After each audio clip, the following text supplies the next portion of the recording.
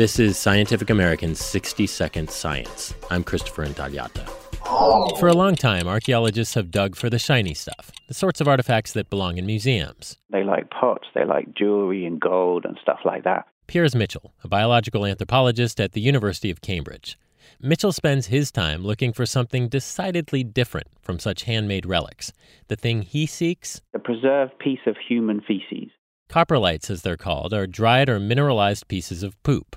And Mitchell and his team found some prime specimens in a trash heap at the ancient settlement of Catalhoyuk. That's in modern-day Turkey and dates from 6000 to 7000 BC. Mitchell's team ground up the poop samples with a mortar and pestle, then dissolved them and used microsieves to filter out particles of various sizes. The presence of certain molecules tipped them off that it was indeed human poop.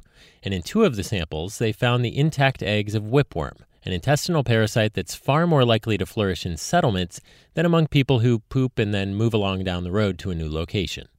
The discovery thus gives us a glimpse of how human health may have changed as hunter-gatherers started to adopt a stationary agricultural lifestyle. It's only by looking at these earliest villages, these earliest towns that were set up in the Middle East that we can really start to understand how when humans change their lifestyle to a different way of getting food, how it can increase or decrease their risk of different kinds of diseases.